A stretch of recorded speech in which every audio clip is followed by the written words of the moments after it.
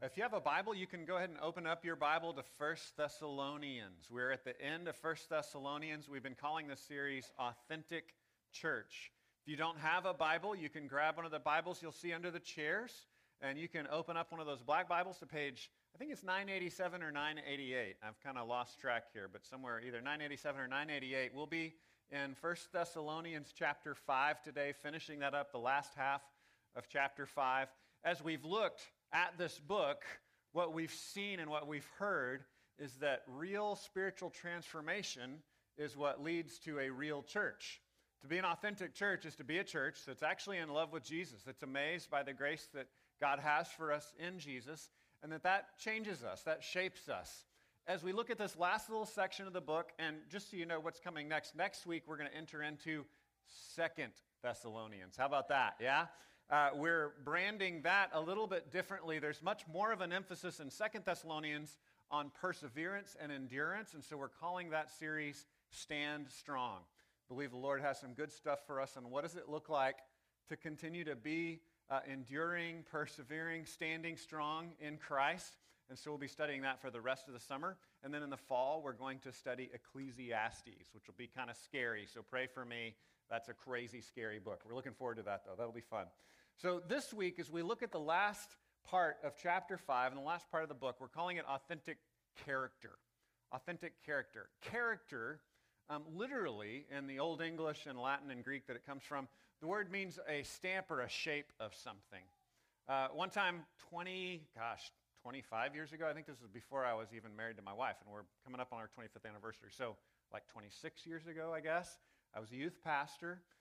We were teaching the kids an event with kind of one of these object lessons where we blindfolded the kids to take them to a surprise place. And my wife was willing to play along, so we blindfolded her as well. And we were leading the kids and leading my wife and other people to this place. They didn't know where they were going, and that was kind of part of the deal, was surprising them with a mystery location. And as I was leading my wife along, she wasn't sure if it was me or one of the other youth leaders.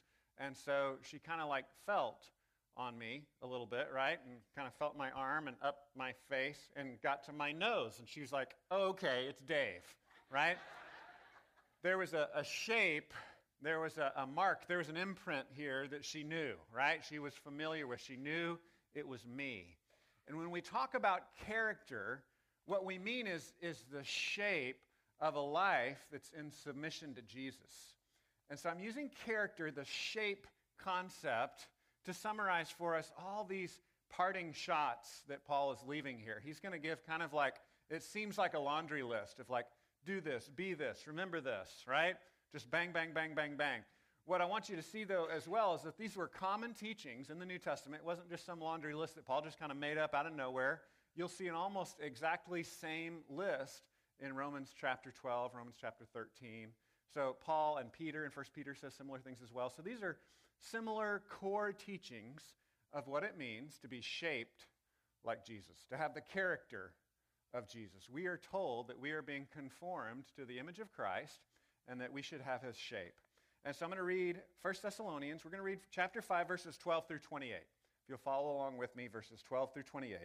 It says, we ask you, brothers, to respect those who labor among you and are over you in the Lord and admonish you, and to esteem them very highly in love because of their work.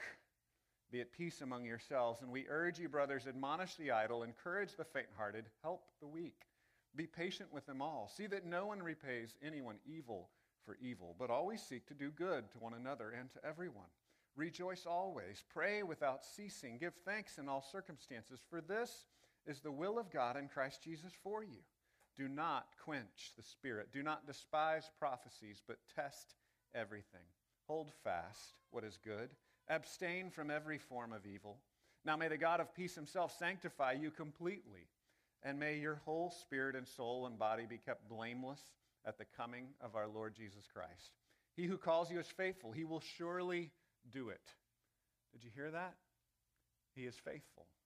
He will surely do it. Brothers, pray for us. Greet all the brothers with a holy kiss. I put you under oath before the Lord to have this letter read to all the brothers. The grace of our Lord Jesus Christ be with you. Amen. Let me pray. Lord, we thank you for your word. We thank you that you still speak to us today.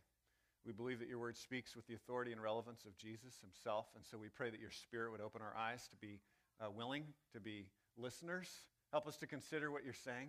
Pray for those of us that are already committed to you, that you would shape us and form us and help us to be more obedient to you and help us to find more joy in the grace that you have for us. I pray for those that are here this morning that are asking questions, that are not sure about you or who you are,